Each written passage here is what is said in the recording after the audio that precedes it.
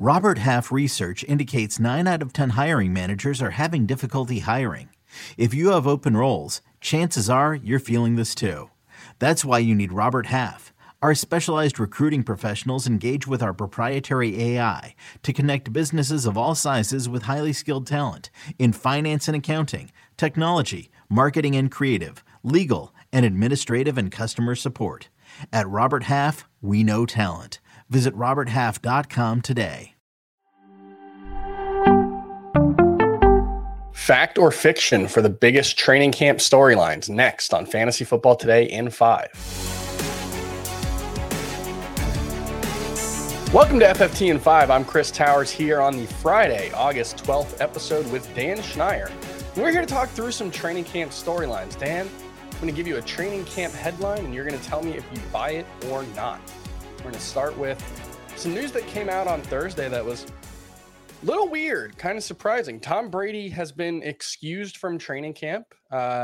He has an excused absence from camp through August 20th. He's not going to be available for either of the first 2 preseason games. And this was the weird part about it. Todd Bowles said he has a, quote, pretty high level of confidence that Brady will be back for week 1. So buy or sell, Tom Brady's absence from training camp is no big deal.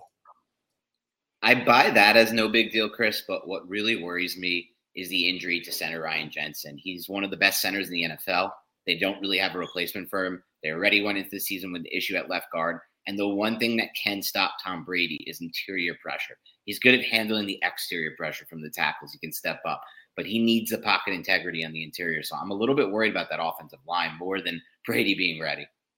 Yeah, I'm not so worried about whether Brady will be ready. It's just kind of a weird situation that he's just not with the team. We don't really have any details. So it'll be something to keep an eye on, as we get closer to that August 20th date where he's expected to be back. I'm assuming he'll be back, but it's a strange situation. It's not necessarily something that we see a lot, even with a veteran quarterback who clearly doesn't need the training camp reps. Move on to the second headline and buy or sell this one. The Patriots offense is an absolute disaster. By all accounts, things have been really, really bad in New England. Running game can't get going. There's constant pressure on Mac Jones. The wide receivers can't get open. They've got a former defensive coordinator and a former special teams coach as their kind of unnamed co-offensive coordinators. It probably doesn't make you feel any better that those unnamed co-offensive coordinators are the former head coach for the New York Giants and Detroit Lions. Buy or sell. The Patriots offense is a disaster. Buy. I'm buying on this one, Chris. I have so many issues with this, starting with the coaching. Starting with not only turning to those two to try to coach this offense now, but losing Josh McDaniels. He was a big factor in Mac Jones' rookie season. People like to mess around and talk bad about Josh McDaniels for his stint in Denver, but as far as just purely an offensive mind and what he can do as a coordinator, and more importantly, a quarterback's coach and whisperer, he's up there. And so losing him's tough. And then the craziest thing about it to me is they've always been a team that can still establish the run and run the ball with efficiency. But then they lose Shaq Mason, who goes over to the Bucs. That's bad. And even worse, they try to install this wide zone scheme that they've never been running. They've been a power and gap team. You can't just install that now. And that was a Patricia thing, apparently. And so I am so nervous about this entire offense.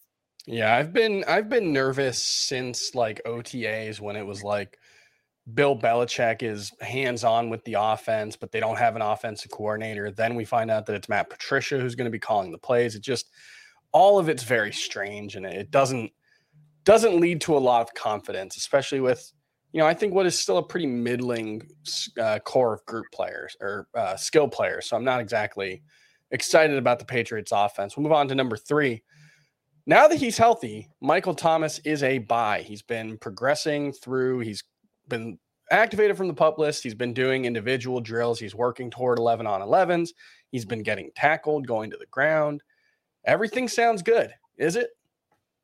Not for me, Chris. I do like Michael Thomas, the talent, and I like what I've seen, but he's going super high now. We just did a mock draft where he went ahead of the Jerry Judys of the world, and even above that tier, he went in the 4th round, I believe. I mean, the hype is building. And my issue is Jameis Winston Drew Brees?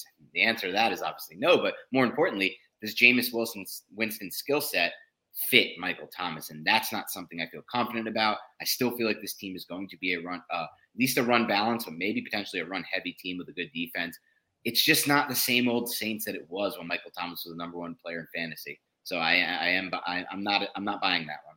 And obviously a decent amount of competition now with the drafting of Chris Olave and the signing of Jarvis Landry, who, can fill a similar niche to what Michael Thomas has often done. So more competition for targets. All right, last training camp headline. Zach Moss will have a real role in Buffalo's offense. David Singletary was the guy late last season. James Cook has all the hype, but Zach Moss has been a part of the first team offense in training camp. Do you buy it? Yes, I do buy it. And Chris, me and you are on the same page with this Bills backfield. We've never been too excited about it. They've never produced the fantasy scores they should, despite being one of the best offenses. It's been big reason I'm very low on Devin Singletary. And I do think he'll compete and he'll play some snaps, Zach Moss, and it'll be kind of a flavor of the week thing, like it was in the past 2 seasons. And then you also add in James Cook to the mix, who they really strove to get.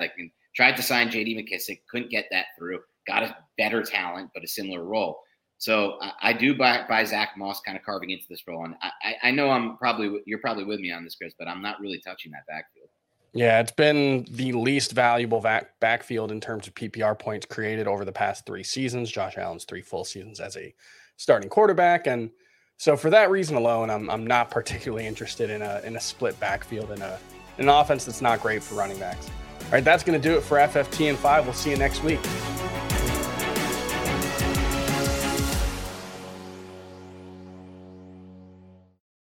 You can now relive the best moments of the UEFA Champions League 24/7.